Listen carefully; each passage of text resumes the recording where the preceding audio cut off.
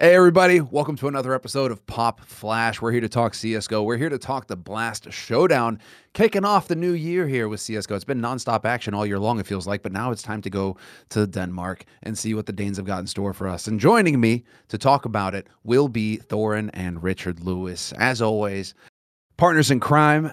How you guys doing? Literally. Thorin, let's start with you. Oh, literally. Richard, how you doing, man? You good? Yeah, I'm all right, man. I just got over COVID. I survived COVID, and all I got was this lousy T-shirt. So I was doing what everyone else has to do in this great garbage industry of ours. Had to pretend I wasn't really ill at all. If I was ill, what was I ill with? If I died, I'd have to disclose. I'd have to say I died of something cooler, like walking up the stairs and having a heart attack because I'm fat.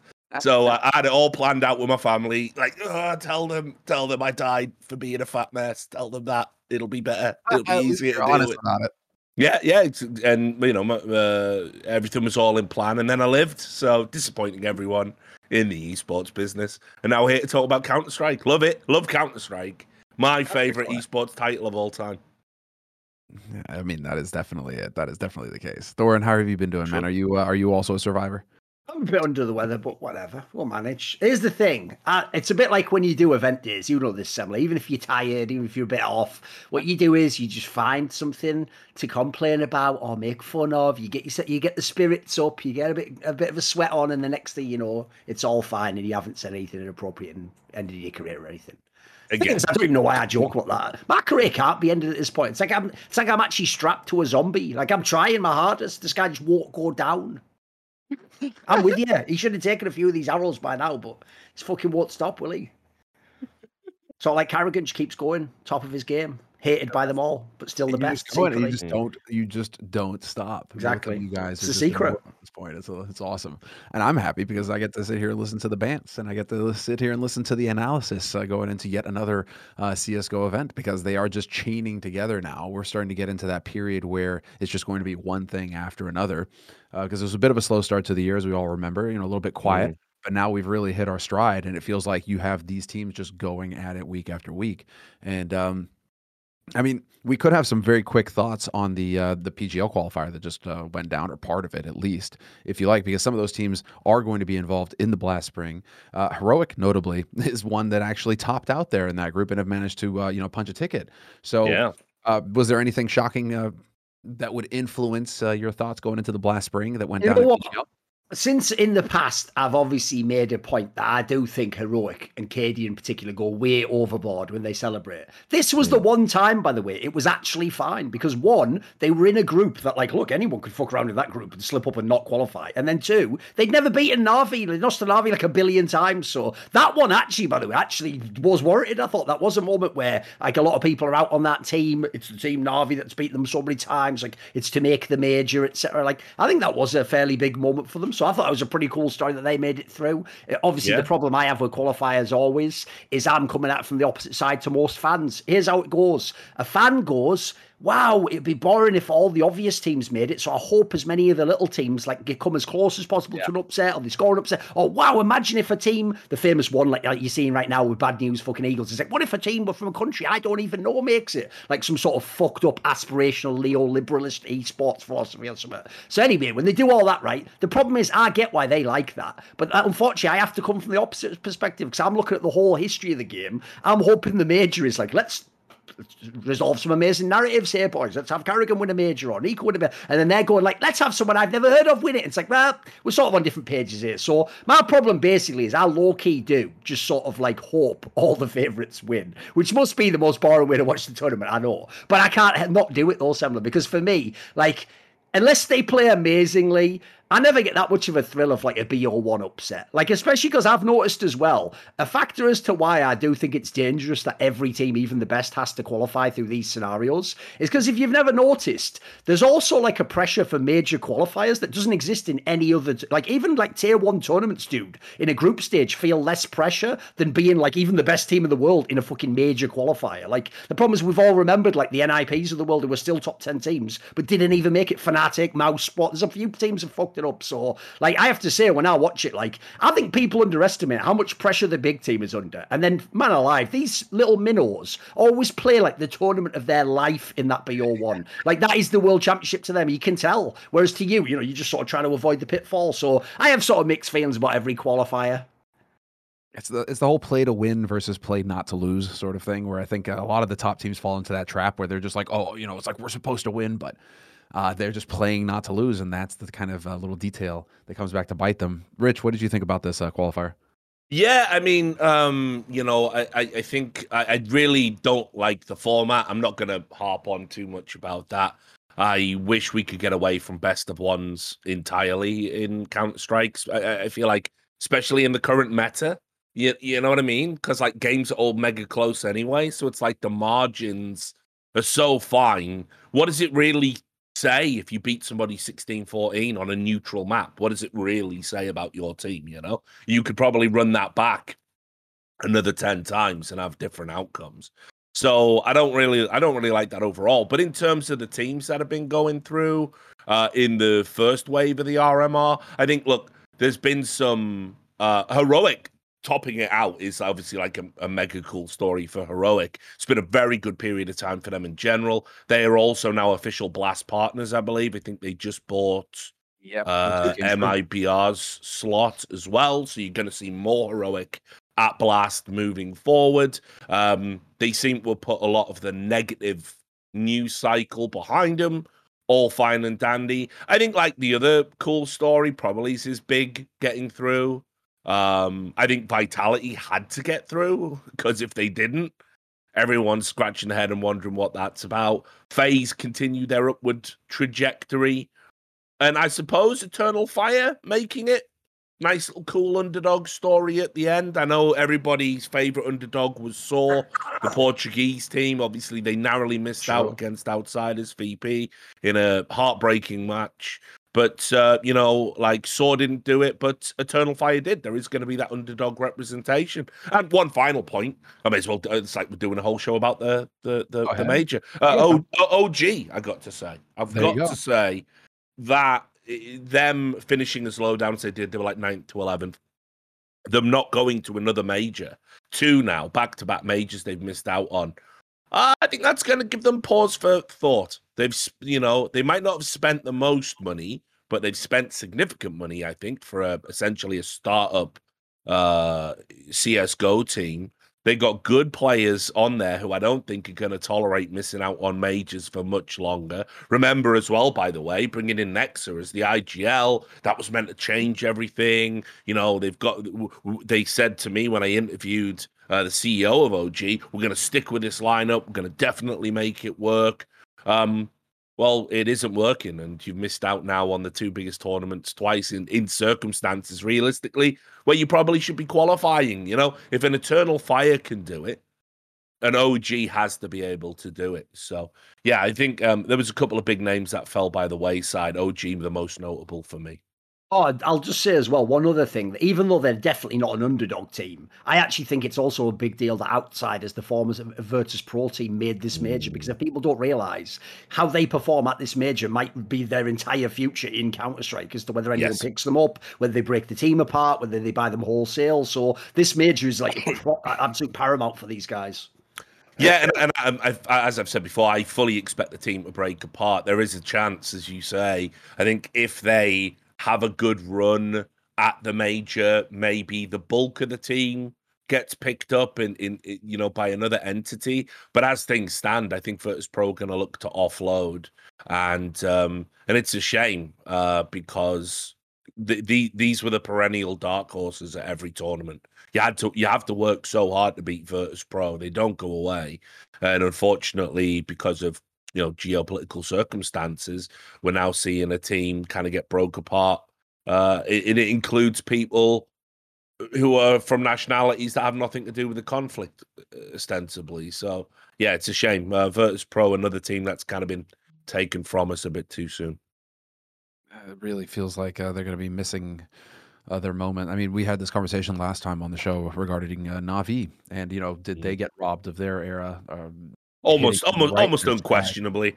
I don't think you can really argue to the contrary now, because I mean, you think about pre-conflict, how good that Na'Vi team was. You think about the incredible way. It's not just that they won the major; it's the way they won the major. Yes. You don't drop a map. It's never been done. You know, like Simple with his MVP level performances, like one of the greatest ever. You know, like it's Bit, by the way, who like as a rookie just comes out of nowhere and is, you know, a top player at a major too, despite it being his first. What a year he had! What a rookie year.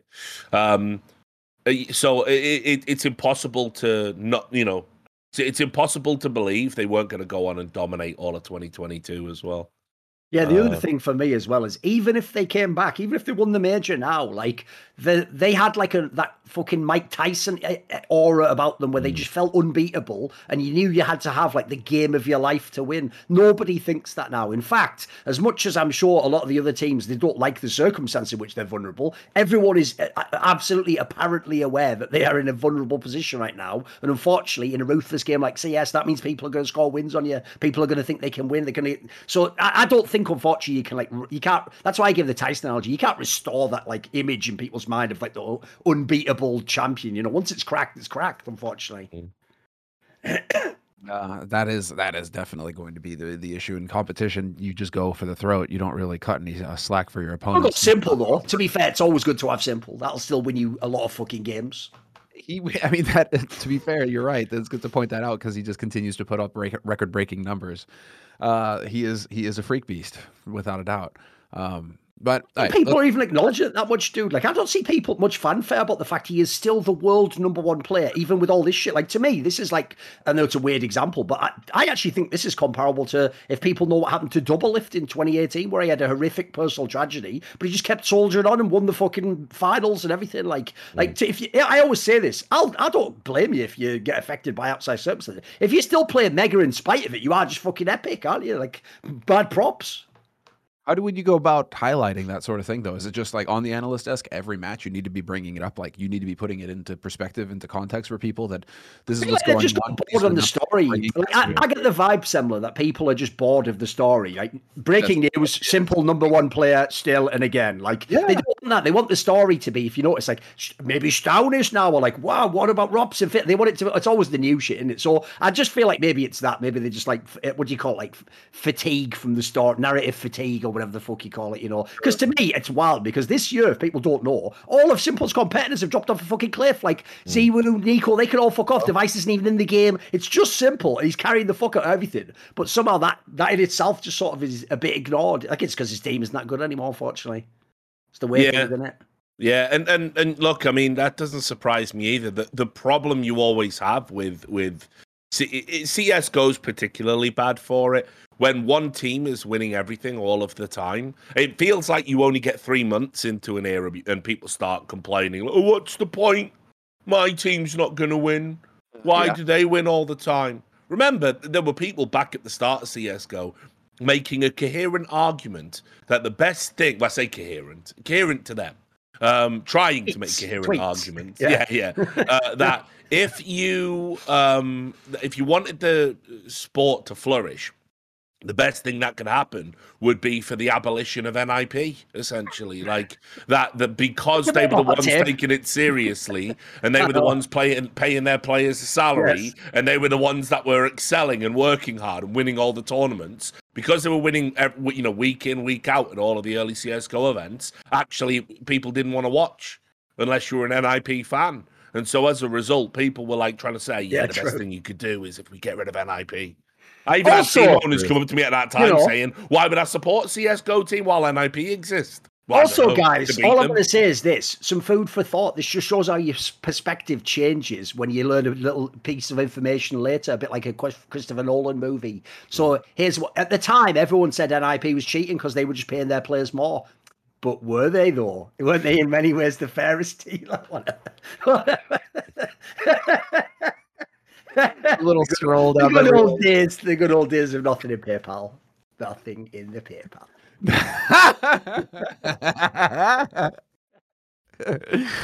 I'll let you guys, if you're interested in those stories, you can go and dig them up. All right.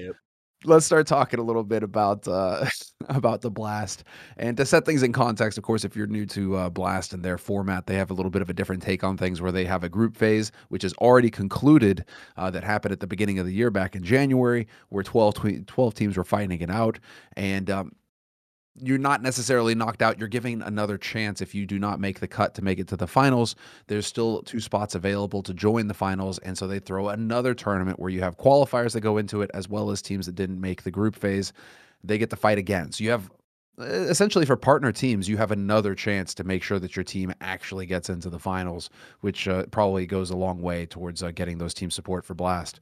So as it stands right now, we're going to be focusing on the European Showdown. Going into it, we could touch on American Showdown as well, but I have a European Showdown pulled up right now. And I guess the teams of note, the big ones, are NIP, Astralis, and Heroic. Heroic actually just got invited to it as well. Yep. So Heroic, a lot breaking their way right now. I mean, come on, it makes sense, don't you think? I mean, there is the Astralis focus. Obviously, Astralis, Denmark, Blast, Danish tournament, the whole thing. Obviously, Thorin has quite a bit to say about Astralis and playing in front of live crowds. And sort of like a reverse Habib scenario. The crowd fucks you up. There you go. There's a freebie for you. Ain't that the truth? But I mean, this is savvy play here from Blast, making sure that they get the other big Danish team on board in their event.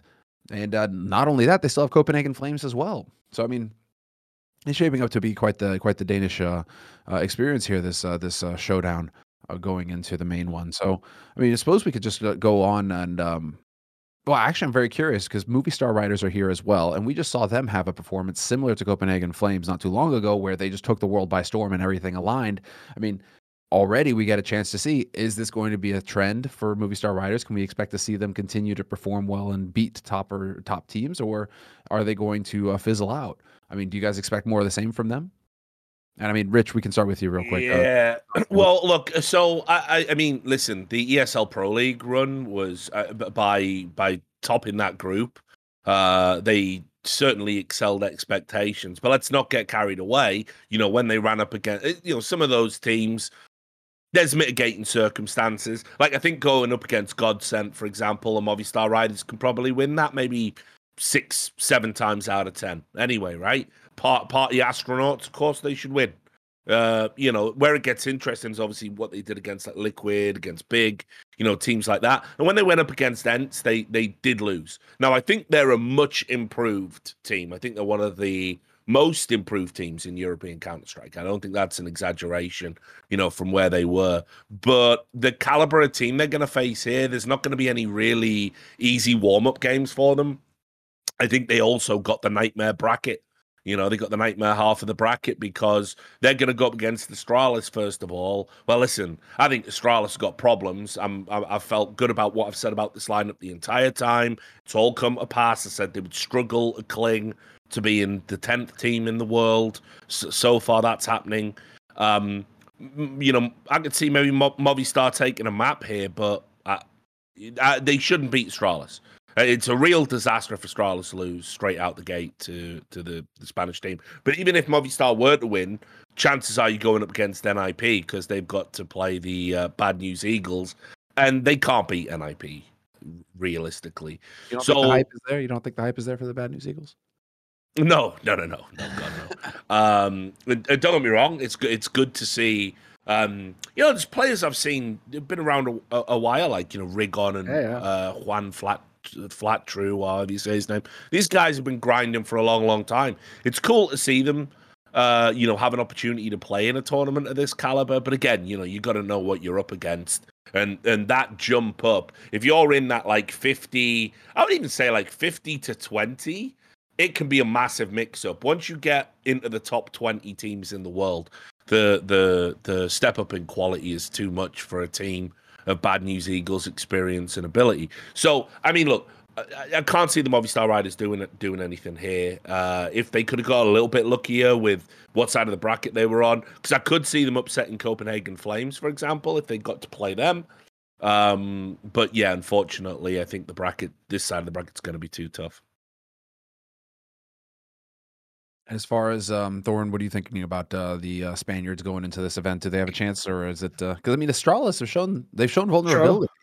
Yeah, but the It's not problem like for they're me is that you have unbeatable. to win the whole thing to actually get the blast spot. And by the way, if people don't know, even though it's good news that Heroic is now getting a spot, that was actually the black mark on the face of Blast for the last 2 years. Is that when Gambit and Heroic became some of the best teams in the world, they weren't partner teams, so they were always just coming through this bloody showdown thing. Which also meant, by the way, just like in this one, if you're the other teams, like you should actually have an outside chance to get in. Remember, like if you think how many teams get through, like you said in the group stage, on paper, Heroic's way too good to be a team in this part of the tournament. Like they're a team who they're projected to be a top 5 team, and they're in this bloody like cast off qualifier. So the problem really is like for everyone in this whole scenario, Heroic is the final boss. So the real question is, can he beat Heroic? And so unfortunately, I don't think Movistar Riders would beat Heroic. They'd have to play them in the final anyway, but I don't think they would win. Unfortunately, like remember, Heroic has a fantastic map pool.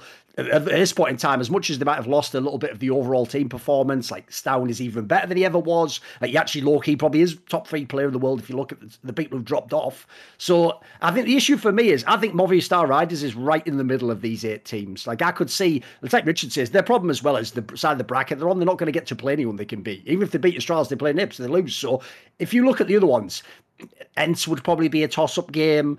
Copenhagen Flames, as you say, I'd probably have them favoured to win. I'd have them beating Bad News Eagles and NKT. So they're not a bad team. They're just going to have to come last place because unfortunately they're playing one of the better teams. Like I'm with Richard. I think Australians have a lot of problems, but they will still be able to grind this win out. It'll probably be like 3 maps, but they'll win it. They'll still win.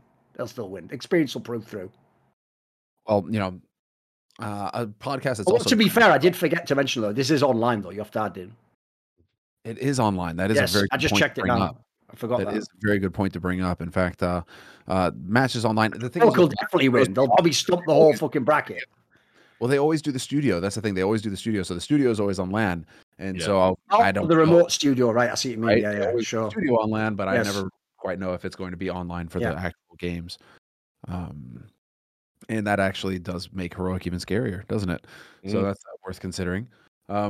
What else is worth considering is hitting that subscriber button, gentlemen, because one of the commentators at this tournament, Launders, he's got a YouTube channel of his own. He's been doing some content. It's passable. It's good, but he's been doing some content. I think that we should, however, get more subs because we do content too. And if you're a fan of Counter-Strike, if you're a fan of Bants, you should be sure to hit that subscribe button, hit the like button as well, and leave us a comment. Have you agreed with what you've heard so far, or do you think that we're all full of it? Let us know. I want to read it. And maybe we'll pick a commenter next time around and we can talk some shit. But I want to add something to that similar as well about that Launders fella, because he really can't hang with the banter. As me and Duncan remember, there was that time he came on the No Majors Club. He was sat there. He was bantering with me and Thorin, and then he's faked Canadian. He doesn't know what banter is. It's true, and then he faked his fire alarm going off, and never. He did. That's right. Yeah. Remember that one? Just when we were making fun of him because it was like it had turned into like a roast session. People were just firing shots, and then no joke, all of a sudden you'd hear like. Beep, beep, beep, beep, beep, beep. He's like, I have to go. My fire alarm. Like I have to go back to my planet now. Never been back on the No Majors Club. It was ridiculous. Turns out he's actually going to work a major probably before he comes on the No Majors Club again. So yeah, beat him. We have to beat Launders. Yes. Fuck Launders. Let's get more subs than Launders. Yes.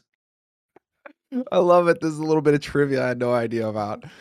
Well, good. Best of luck. Best of luck to Launders. I also feel like, by the way, Launders, he's the only one who like religiously did these like demo reviews where you take the most popular recent demo, you review it. It seems, by the way, like the most obvious slam dunk concept like commentators could make, but amazingly, no one's ever done it except this guy. Like it was always analysts who did it. Because when I watched them, right, one of the problems Launders has is because he's doing it on his off time. He's not like putting his mind into it like he would if he was analysing the game. He's more doing it like he's watching a bit of it. He's talking a bit about this. He's thinking about this. He comments every now and then. But when I watch it, right, what I always think is like, how did Anders miss this trick, mate? From day one, for real, Anders should have just watched like the best Get Right POV back in the day and just done his style over the top. People would fucking go mental for that, mate. You know what you should do? You should do one. You should upload one, right? One.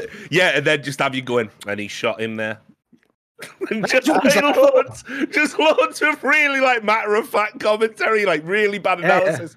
Well, he couldn't shoot back. He was blind. What I should do, for real. No, you got it right. I'd have to pretend that it's real, like it's like totally. style. So I'd have to be like, and I'd throw in like John Maddenisms, like he's down 1v2. He's gonna have to kill at least 2 to win this. Some just shit like that. Just fucking, And you also have to keep bringing up your matchmaking games as well, like. Obviously, Gold Nova 4, it's a bit more complicated. Exactly. But, you know, It's more about positioning the mechanics you at that have to know level. more about positioning at Yeah. Gold Nova 4 because Exactly. your teammates don't back you up.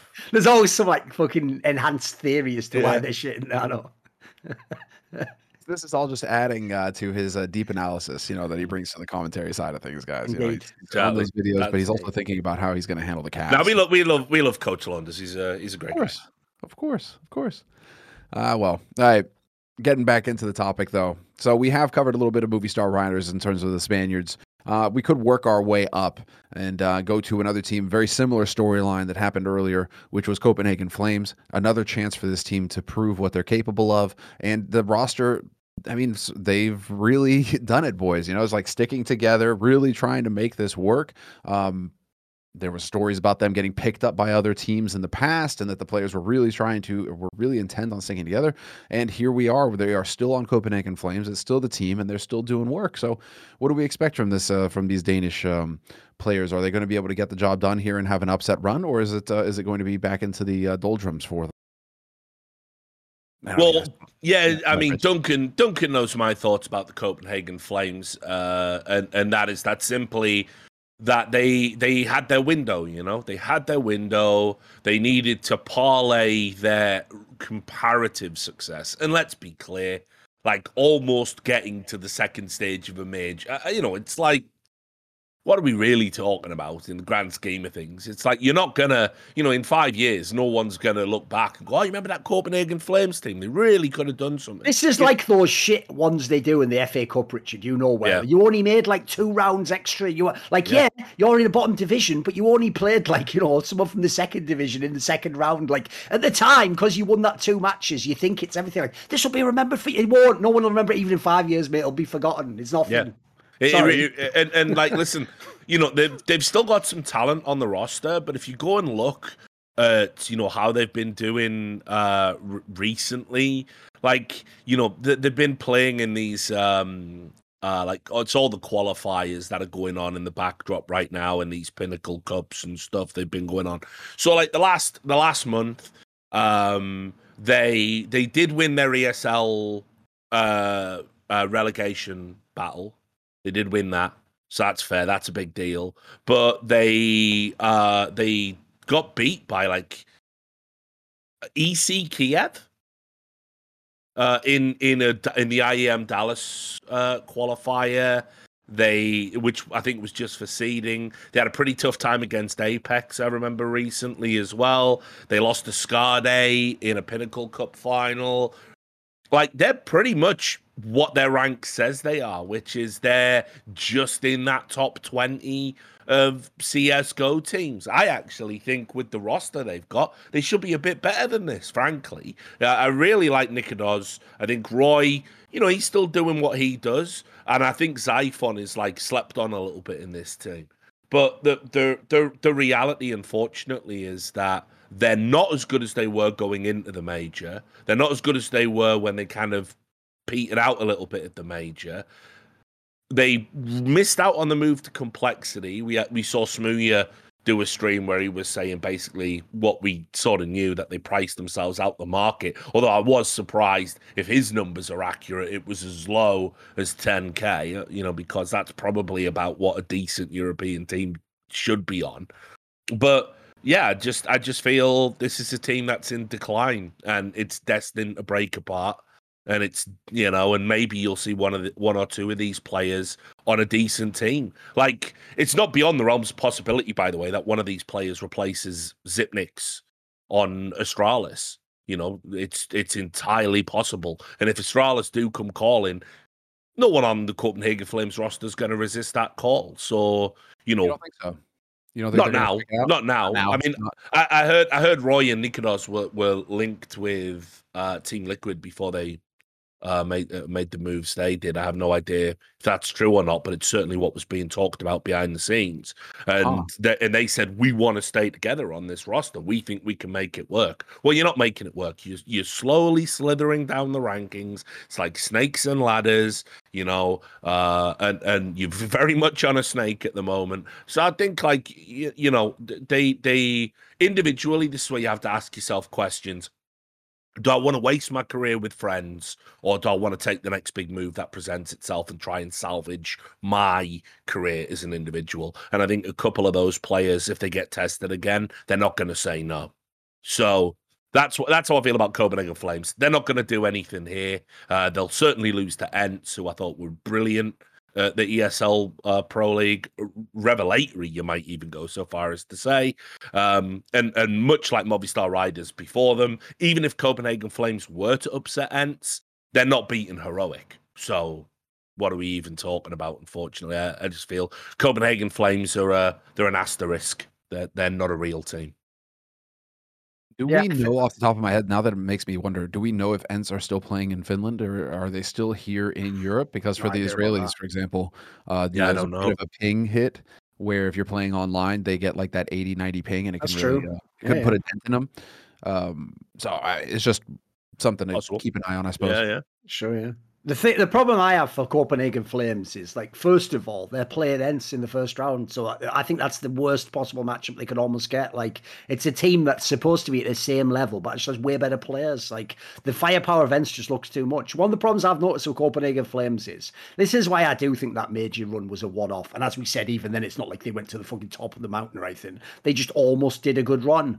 So the reason why that was a bit overhyped is they've never looked that good again. Even I'm talking raw eye test. Like, they're a team where I actually think they do look like they probably should remain a top 20 team. Like, you look when they play against the sort of opposition around their peer area, they're a good team. They can win. They can beat them. They might be one of the better teams in that group. The problem is, if you put them against anyone in the top 10, they're just a worse squad.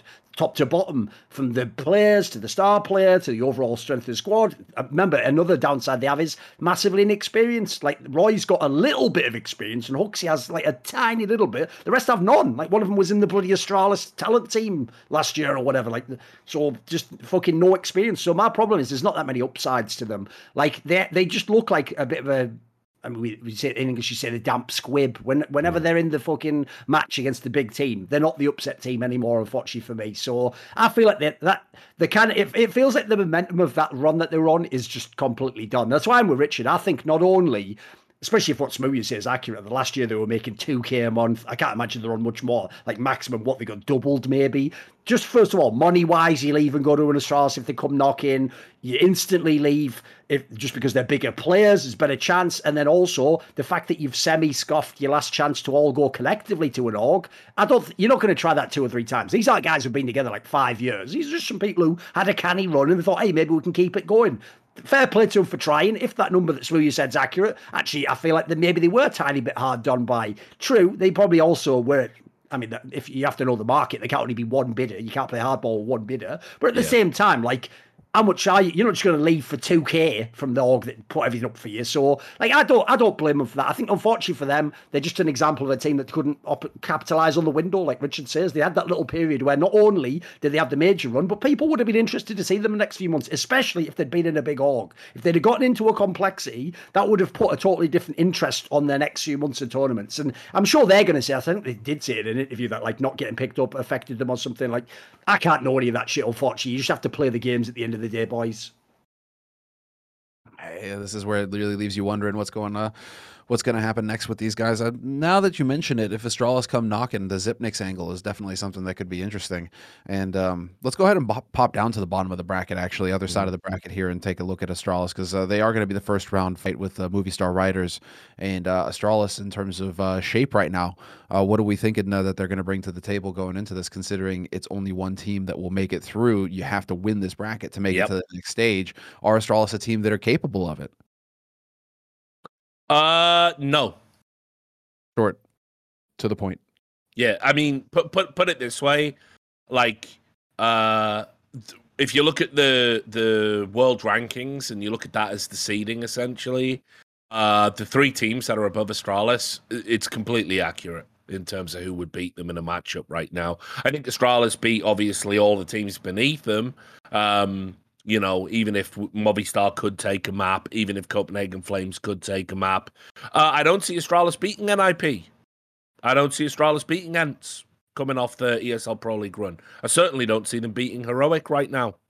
So, no, I don't think Astralis can win the whole thing. I think Astralis, people are going to have to start waking up to the fact of like where they are and to start tempering your expectations accordingly. Because if you go look at the last, let's take the last two big events. Katowice, where they finished 7th to 8th, they lost to Furia, they lost to G2, right? They only beat Ents and Fnatic there, right? They come into Pro League, they lost to Heroic and Na'Vi, they slinked through the groups, and then lost to Furia, 5th to 8th, right? We can now even say this new look Furia with Safe on the lineup is a better team than Astralis. That's 2 for 2. So, like, what does anyone think they're going to do when they come up against a Heroic again or an NIP again? Like, they've got real problems. And I don't care if Zipnik says, well, he did step it up a little bit. He's washed, he's done, he's toast. They made a huge overinvestment in him to keep him on the roster. The Farligs come in, definite upgrade for Lucky, but let's also talk about it. The tactics. I think now, like, obviously it's easy in retrospect to say this, but I mean, like, their T-sides are ass now. Right now, currently, at this moment in time, their T-sides are not great. And listen, Glaive's the GO IGL, but at a time where Carrigan is out there, still being, innovative, still getting value from his squads, Glaive seems to be throwing shit at a wall and seeing what sticks. You really have to start asking yourself some questions about how much of a tool Zonic was that Glaive could use within the context of their working relationship. And now that he doesn't have that, is he being found out to be a little bit deficient? Obviously, that's not what's going on because, that's just a lazy narrative. But there's probably a little bit of truth to that. And so, for me, I feel Astralis, that they're a very blunt version of what's gone in the past. They're overly reliant on config. BlameF's the only one getting his numbers. Everyone on Reddit tells me they're all low-impact kills. Apparently, BlameF has never got an important kill in his entire career. He is just bait F, and that's what the... I love it when matchmaking logic really comes into, like, pro analysis as well. Like, no, it's baiting. Because if people don't know, they even used to do that with Device. They were like, he just gets all his bloody kills on ecos. He was the top player in the world. I know exactly. Yeah, like, he's winning majors and everything. He's just getting all bloody eco kills. Like, I know. It's not a matchmaking game with the guy in B just getting spray down, But the bottom line is, like, they're just a very diminished lineup. They don't stand toe to toe with any of the other top 10 teams, in my opinion, and that's predicated not so much on the new guys, because I think BlameF and Config are really good pickups. It's predicated on the old guard. That's just the sad reality. So Astralis fans, they're insufferable, although as we've seen recently, not as insufferable as some other fans, Fnatic. But they're gonna have to wake up to where they are right now. They're not the best team in Denmark. That's it. That's the truth. Yeah, I actually have to say, as mad as it sounds, I almost think that people don't realise how bad Astralis has actually been the last few months. Because here's the thing, they sometimes still get the odd win over a team that's around their level or slightly above, right? What people haven't clocked in on yet is that's an upset win. You don't know this, but Astralis is now an upset team. They're not a top team anymore, boys. That's why, and the reason I can tell you that is because you're just looking for when they win. Try looking at a bracket and imagining they're still a top team and go, where should they go in the bracket? So you should make it to this point, like semis, you should beat this. They'll never do that, by the way. They will never make one of those bracket runs for you. They will never beat all the teams you think they will. They'll lose games you don't expect they will. They'll win a few games you don't expect they won't. The problem I have is, like, the team itself just actually looks whack. To pick up on what Richard's saying, it's not even the newer guys. Like, people are going to look at, like, oh, is it Farlig? Is Farlig not, like, properly integrated? Oh, it's Config. Is he ever going to get back? It's all that. You're all in the weeds there, boys. Those are actually players that look like you could do something with them. It is Glaive and Zipnik who are doing nothing at the moment. Glaive, like we say, look, you earn that title of the GOAT, etc., but you got to keep showing it. Like, there's a great quote that people often quote in the sports context. I think it's one of the best of all time. I think it's like Aristotle or something, where it says like something like greatness is a habit. It's what you do every day, essentially. As in, look, he did it for a few years, but like, here's my problem. There's no space in Counter-Strike for tourists. So if Glaive, for whatever reason, is somehow, I don't know if he's checked out, I don't know if this is just not the lineup that's inspiring him or whatever, I'd almost prefer to know that he was like phoning this in right now, Semler, because if this is his best work, if he's really been trying hard from after the major, I'm actually a bit disturbed about what the future of his teams are going to be. Because at this point in time, think about when you hear fans talking about who they would need in this team. Fans themselves even realised even putting Device back in the team wouldn't make you number one. Like, holy shit, you're in trouble. If putting the most decorated player ever to play the game into your active roster can't make you number one, you are so far from number one, it's actually a joke, mate. So I look at their team, I agree. I haven't seen any of the brilliance of the things I saw from Glaive. And so you have to start asking about that coach component. Because I tell you one thing I always thought was incredibly overrated about Glaive was... Listen, if you want to list off qualities he has, like tactician, like brilliant at reading the game, amazing mind for innovation and creative. Tell you what, I would not put social skills top of that fucking list. And everyone acted, right, as though like he got the credit for things that Zonic did, as far as I can tell. Like, as far as I can tell, Zonic was the papa bear of that fucking team, and he kept people in line. And he made sure people who, by the way, the Megisks of the world, do people not remember what they're like outside of Astralis, a config, etc.? These are people who are whiling when they get a chance, mate. Like, the idea he kept Megis under wraps for like 3 years. That guy did a fucking amazing job. In that team, you never heard about any drama. You never heard about, this guy might leave now, oh, bloody hell. That never, ever happened. So, unfortunately, I get the vibe a lot of that came from Zonic. So, it's not that, like, you suck without that. But the problem is that masks a lot of problems. They just don't exist because that guy's taking care of it. He's neutralizing that aspect. And he's making up for your deficiency in that regard. One of the reasons why I find it really rich to watch Glaive right now is because people have just told me for the last 5 years that MSL's a bomb and he should take literally any players, including that dog shit North lineup he had at the end. Go look at that lineup and compare it to this. He's supposed to take that lineup, by the way, top 10. Glaive's allowed to not even be in the top 10 with like some of the best players Denmark's ever produced. So I have to say, like, I'm a bit underwhelmed. I actually still think eventually somehow they're going to get some version of the roster to be a bit better. He'll show some of his qualities again. And on the Zipnix one, I actually think for real, this is one of the few times I've ever seen someone do a move where they've done the sports move to themselves. This is a classic NFL move where you sign an enormous deal with a guy who it's questionable you should even be signing. And the idea they'll ever make it like 3-4 years and get all that money, it's like, you're just going to lose the money. Like, you're just going to lose that money. And the problem is, mate, because this isn't the NFL, all the bloody money's guaranteed in CSGO effectively, isn't it? Like, that's the worst part. Because I think, no joke, if Astralis really cared about being number one, they have to actually swallow that Zipnix contract and just remove him and pay him. I'm not joking. That is, in my opinion, that is the only way you do it. Because when I watch him play now, it's not Zipnix, dude. It's just another guy. It's just someone with his name playing below average Counter-Strike. Like, there's not many sort of redeeming qualities when you watch it. There's nothing canny about it, unfortunately. So I have to say, I think he's holding the team back. He's not the only problem they have, but I would say he is the biggest one if I had to sort of pick one out that he could attempt to fix tomorrow. But the main issue is, like I say, that's if you want to be number one. I get the vibe. A, you got the sunken cost fallacy. We paid for this guy already. And B, he's one of the legendary names. Like, we need that name. You know, we haven't got Device anymore. We've got to market the old guys, right? Okay, is this a bit of like a Cloud9 situation from the past where it was about winning, but it was also about brand. It was also about selling. It was also about marketing. It was about that sort of thing where it's like, we have these guys who are streaming, Shroud, etc. In Astralis' case, I mean, they are a massive brand in Denmark. They create a lot of content in Danish. They're pushing a lot of that on YouTube, on social there. I mean, do you think it sounds like that's kind of a point that you're making as well here, where they could be holding on to Zip and Glaive because of that brand value that they still bring to the table for Astralis, because it is worth keeping in mind. There might be a little bit of that. Company. There might be a little bit of that, but I honestly think, because you have to remember, these guys are like, it's Astralis. They're fucking clueless. They are clueless. They're like, I know it's going to blow everybody's mind, right? They simply acquired the best team of all time at a moment in history when they still had some juice left in the tank. Yeah, that was it. That was their greatest fucking acquisition. That was the best thing they did. And they've been, and they had the best coach as well. So they've been able to like ride that out and parlay that into success. Where the management at Astralis has been tested is what happens when that starts breaking down? What happens when top players want to leave and do other things? What happens when, how do you replace them? And they had an academy side.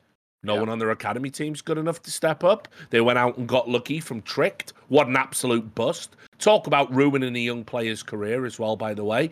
Like, absolute setup to fail, because not only is he coming into the biggest team in Denmark, he was replacing one of the best players of all time to do so with absolutely no experience. And that failure isn't predicated on lucky. It's predicated on the fact that the management were so jacked up on their own hubris. They think if I pick you, you must be good because I can't be wrong. That's the Casper shit mentality, because he comes from fucking handball and he thinks, and he's like, yeah, he's got stellar achievements in that sport. This is a whole different ballpark. You have to understand there's this like weird type of person that comes into esports. Mark Cuban's another example, where they just think their opinions are solid gold because they've been successful in a completely different world, and everyone fawns over them, and and it's like, no, Casper shit doesn't know what he's doing.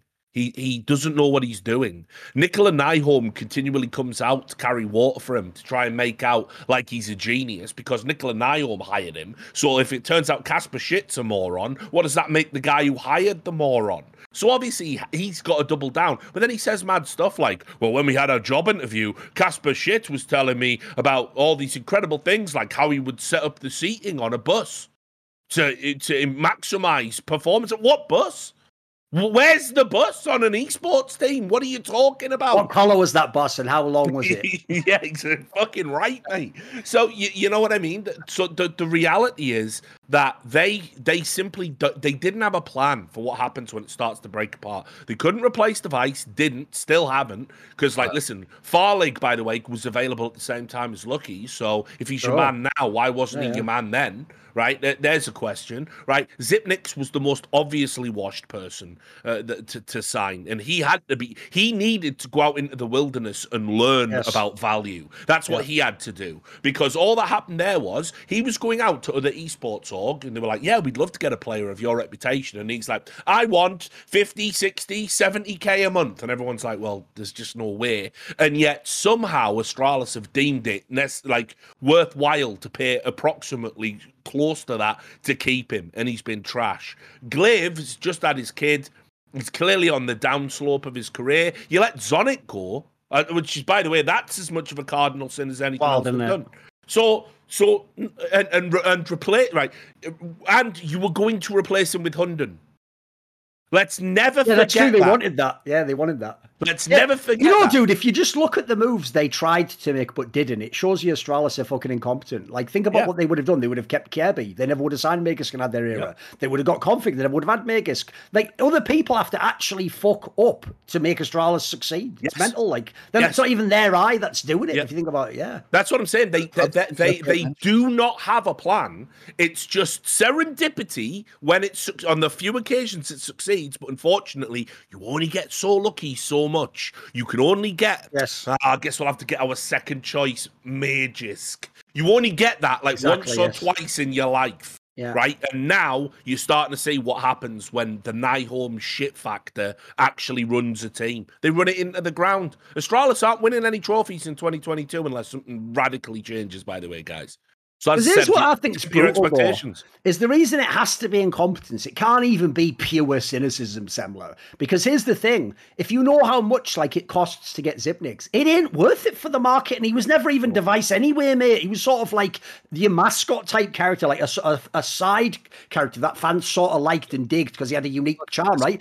He's not simple. He's not worth fucking the solid gold he's getting paid now. And this is after his career. Like, he's not going to have his renaissance, is he? So the weird thing about this move as well is it's actually a terrible sports move. This is like giving the guy who used to be a really good role player during the championships a max contract for a superstar, but at the end when he's washed, like, that doesn't make sense except to market the guy. And even then, I don't think it's worth it. So the reason it kills me is because I always say in Astralis, one thing I think sucks about them as an org is they don't pay fucking money. They don't go out in the transfer market and buy a player for 600k G2 style and gamble that you go back to the top of the world. They They just go, do you want to come? And then if someone like Valde can't get the deal done with his org, they're like, oh, well, whatever, we can't afford it. But that's supposed to be a giant esports org. So my problem is this. Think about how much they are spending on Zipnix, right? You could get a player that could do exactly his job now for 1/4 of what he makes. And that money you would save in the 1 year that he doesn't play would be your transfer fee. That's the buyout for a good player. That's a Valde. That's someone, that's maybe a heroic player to your team. Because there's another thing I can't handle about how fucking shit. It's the other way, Richard. It's not just that they didn't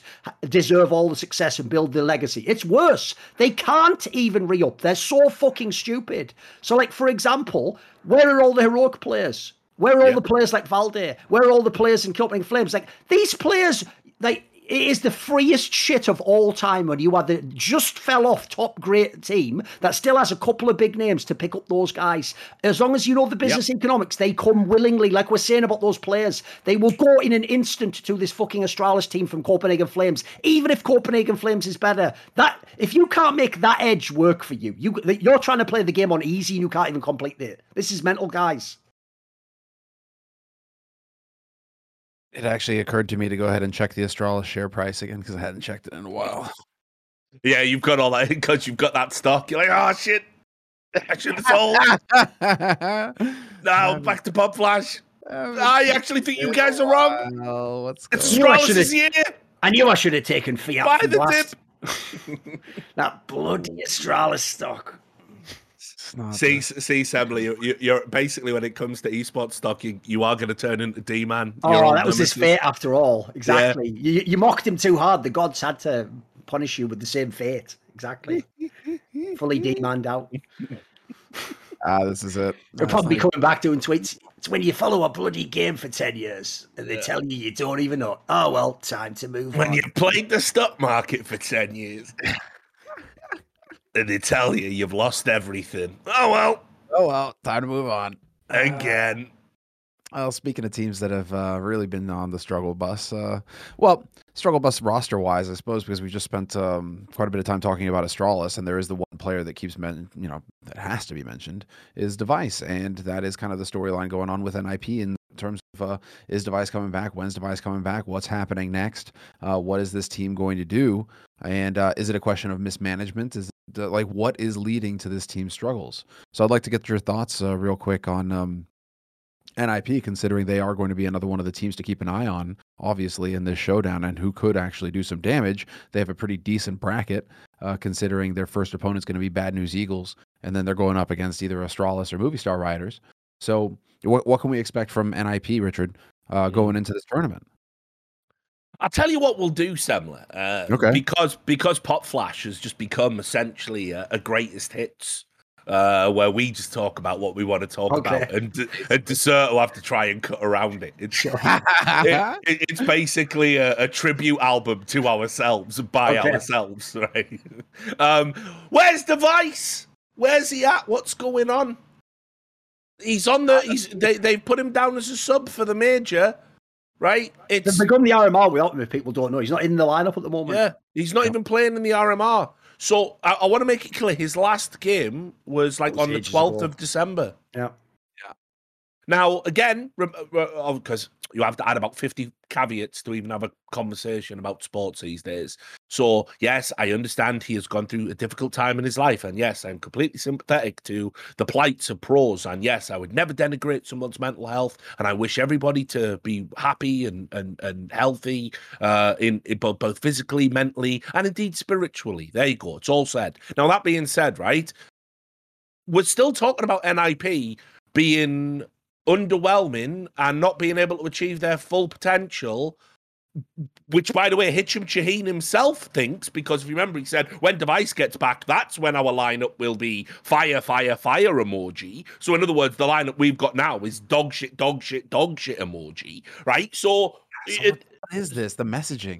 Yeah, well, I mean, no one in esports can do messaging because everyone's a mumbling, bumbling, incompetent fool. But the reality is, you are now entering some of the biggest tournaments on the calendar, not least of all the major, and we are still none the wiser as to what's happening. Put it this way: if Device doesn't come back for the major, why does he ever come back? Yeah.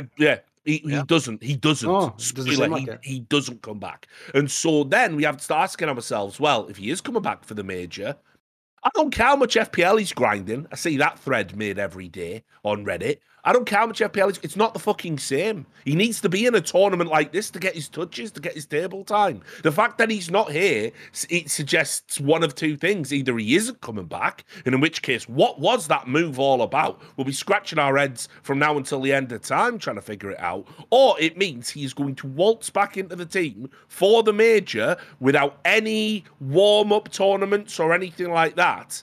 And that's gonna be a disaster. If anything, that actually hurts NIP. Because the craziest thing about it is they're looking like a really good team without him. There is even an argument you can make right now. They don't need Device.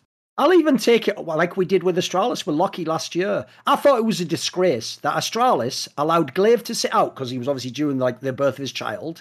They had Bobsky play the qualifier, win the qualifier, and then go, you don't get to play the major though. So if they do the same thing in NIP, if they have Forzy play, qualify for the major, and then go, you have to go because devices come. Nah, fuck that. I'm not on that train. I don't care if he's had mental health problems, etc. That doesn't mean you get to ruin someone else's career and fuck with their life and just opportunistically choose when you're in and out and in and out. Like, look, if it's really serious, go, leave. You have to take a year off, take a sabbatical. Because that's the other problem I have is if this was something like, I need a bit of time off, how much time? Because like Richard says, we're getting to like over 4 months now. Like, I even have this question. I know no pro player will ever actually take to heart what I'm saying, but I wish a couple of you would. How many fucking enormous bundles of cash have to be sent to your house every month before it just ticks over in your brain? Should probably eventually do something to earn this money. I find that insane. Like, if you knew the kinds of money people in my area used to make for like a real hard working man's job, and you're getting paid like 30 times that and going, don't feel like working this month though. Oh, what about next month? Play it by ear. Nah, that's the problem, right?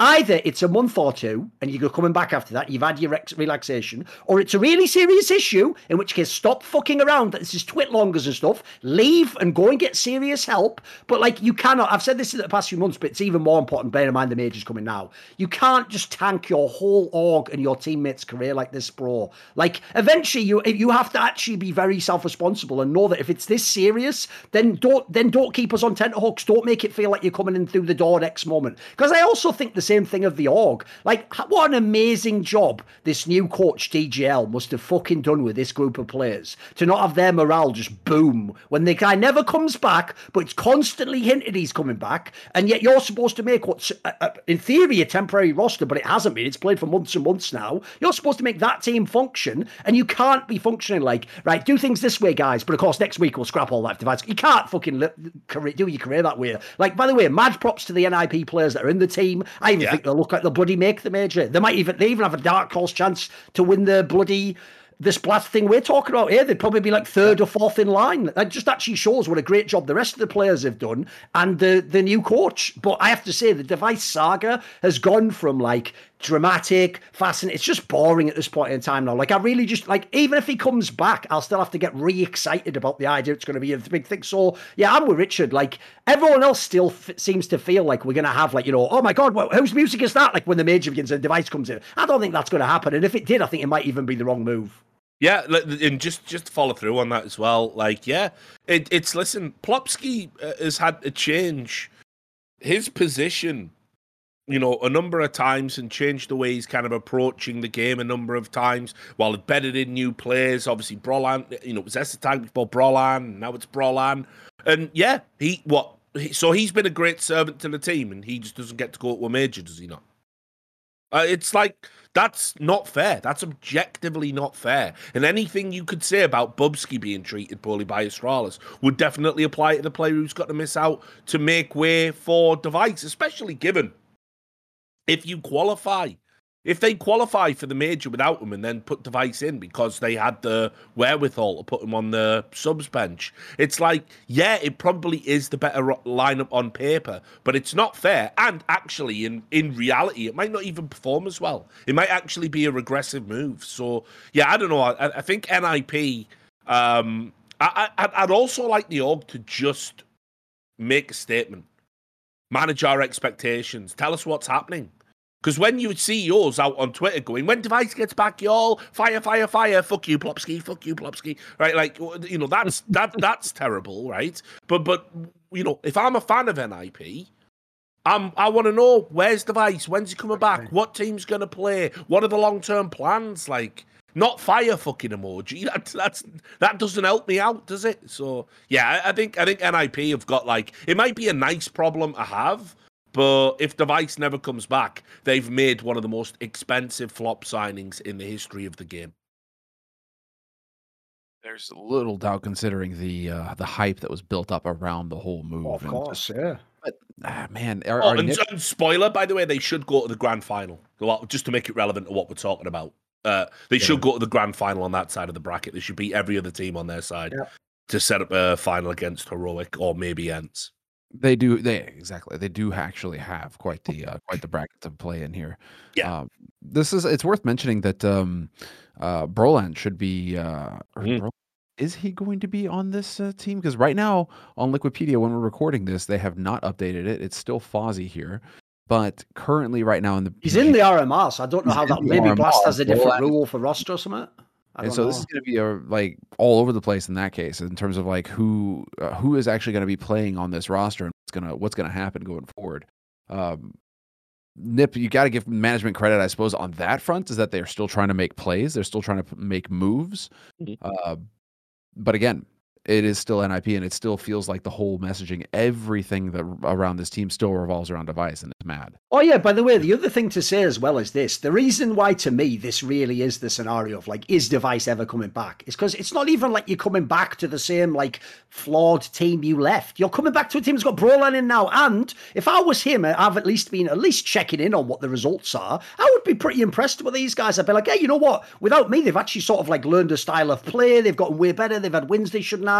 What, we've just signed the best young Swedish player. Like, if I have any fire left in me to compete, that's when I'm coming back. Of course I want to be on this major. So that's why, to me, like, I'm genuinely shocked, Semler. When I heard all these things of, like, they're going to list him as a sub for the major and, oh, he's playing FPL, I assumed that I would just see him in this first RMR game. And it's like, right, he's back. Okay, he's going to play the RMR. If they make the major, he makes the major. If they don't, by the way, if you don't, you get a little bit of time off anyway. So, like, I can't believe he's not in the lineup. Like, that apparently just looks like he'll come back for the major. I think that's mental. I think it's so silly. It's just, I mean, is he? But he's not even in Stockholm anymore. That's the other question. In terms of, like, everybody else on this team, you know, the whole thing was about how they are based in Stockholm. There's a whole where in the world is Device? Yeah, in San Diego, exactly, dude. Device go. We can cut off certain regions based on how many hours, like, fly into the west it is of Device. You know, just logistics on that one, guys. That's actually the only bad part about following our shows. I think it's part of why people are big fans, but the amount, it's like a fucking Marvel comic book from 1960. The amount of fucking, like, see episode 15 of, like, I haven't got that one though. Like, yeah, it's good luck keeping up on the jokes, and the law is actually mental, isn't it? And half of it's just like self-referential jokes that weren't even a thing in the first place. Just someone said 3 years ago. Just made it, and it just keeps going, and it keeps Thorin toots when he pleases. Like, I'll put it this way, without saying what the thing we said was. I remember one time saying, like, a ridiculous in-joke in a green room, and someone who worked for, like, the tournament organizer, it might even have been E-League, just going, like, wow, is that person really doing that? And I had to sort of, like, snap out of it and go, oh, no, sorry, we're just actually making shit up about them, and, like, that's not true at all. Like, all right, oh, okay, like... It might have been. You'll get used to it. That's the way it is around here. I say E-League, so I don't work with them anymore, so it doesn't fucking matter if it's E-League at this point, does it? So, jokes on them. Well, gentlemen, I think this is probably a good place to call it a day. I mean, we do have an idea of where the bracket's going, unless we want to quickly talk about Ents, but they are on the other side of the bracket. It feels like, looking at it, Nip are going to make the run to the grand finals. Given the state of Astralis, Movie Star Riders, Bad News Eagles, it feels like Nip have got that one. And then Heroic seem to be on the upswing, and they're on the other side of the bracket. So we could very well wind up with a Nip Heroic grand final for the one spot available to go into.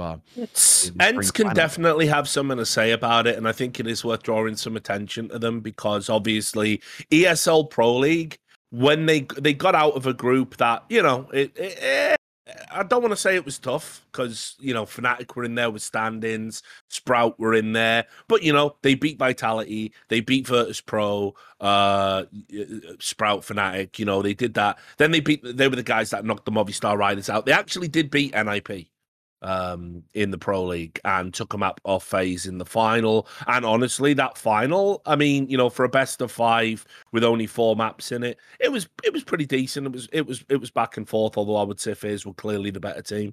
I feel that if Heroic are going to stumble, it's going to be to a team like ENCE, right? Where, because you can never fully back Heroic. No matter how, they're on the upswing. Yeah, an amazing roster. Yeah, they're even doing well. Wow, they've qualified for the mid. It doesn't matter how many W's Heroic stack. There is an L, a big fat L round the corner, right, ready to come out of nowhere. That's just the nature of being a Heroic. They are like one down bad performance, a 1 Cadian bad performance away from not winning a game they should win. So I'm not all in on Heroic. I think Heroic and ENCE will play, and I will give Heroic the edge there, but it's not out of the realms of possibility that ENCE could be in the final of this bracket, taking on that NIP team. I think the fact it's an online tournament as well means, in theory, they're the sort of team that's benefit. Like, you play without the same sort of pressure. You just frag out, and they have the team to do it. Yeah, and I feel that's also true for Heroic. I think Heroic being insulated from the crowd gives them a lot more than it gives ENCE. I don't think people put the same level of expectation on ENCE. Heroic have been pretenders. They've been those top 5 pretenders for so long now. It's like, when are you going to win a big tournament? When are you going to get back to the number 1 spot? When are you going to do this? When are you going to do that? There is that expectation there, coupled with the fact that on any given day, they're the most despised team in CSGO because of all of the history and the people that have come through. Yeah. So them being online, that's what it's like. It's okay, Stown, come here, little Stown, just come over here and play. And that's great. Like, that's really good for him. It's certainly a lot better than having a hostile crowd all up in your grill. So I've got Heroic probably winning the whole thing overall, frankly. I think they'll beat NIP in the final when they eventually get there. But as I said, ENCE will have something to say about it, and they shouldn't be slept on at this moment in time. Well, terrific. With that, I think that sums up quite nicely this tournament that we have to look forward to here. It's going to be the Blast Spring Showdown. 2 teams will qualify because there's also the American side of the bracket, and we'll see how it goes down, because obviously we are going to want to look at the spring finals when they come around. But for now, guys, I got to say thanks very much. Again, awesome podcast, really entertaining. And thank you to Deserto for putting it on. Thank you to Pop Flash and our community that is growing by the day. Be sure to keep hitting the subscribe button, guys. We can't let Launders pull ahead. We got to go ahead and take the lead in that race. Just has to be done. But be sure to hit the like button and also leave a comment if you guys disagree, agree, or just want to talk trash. Feel free. Get in the comments. Make him go respond to that fire alarm permanently. Exactly. So he can't show his face on the internet because we've got more subs than him. Brilliant. And on that note, see you next time.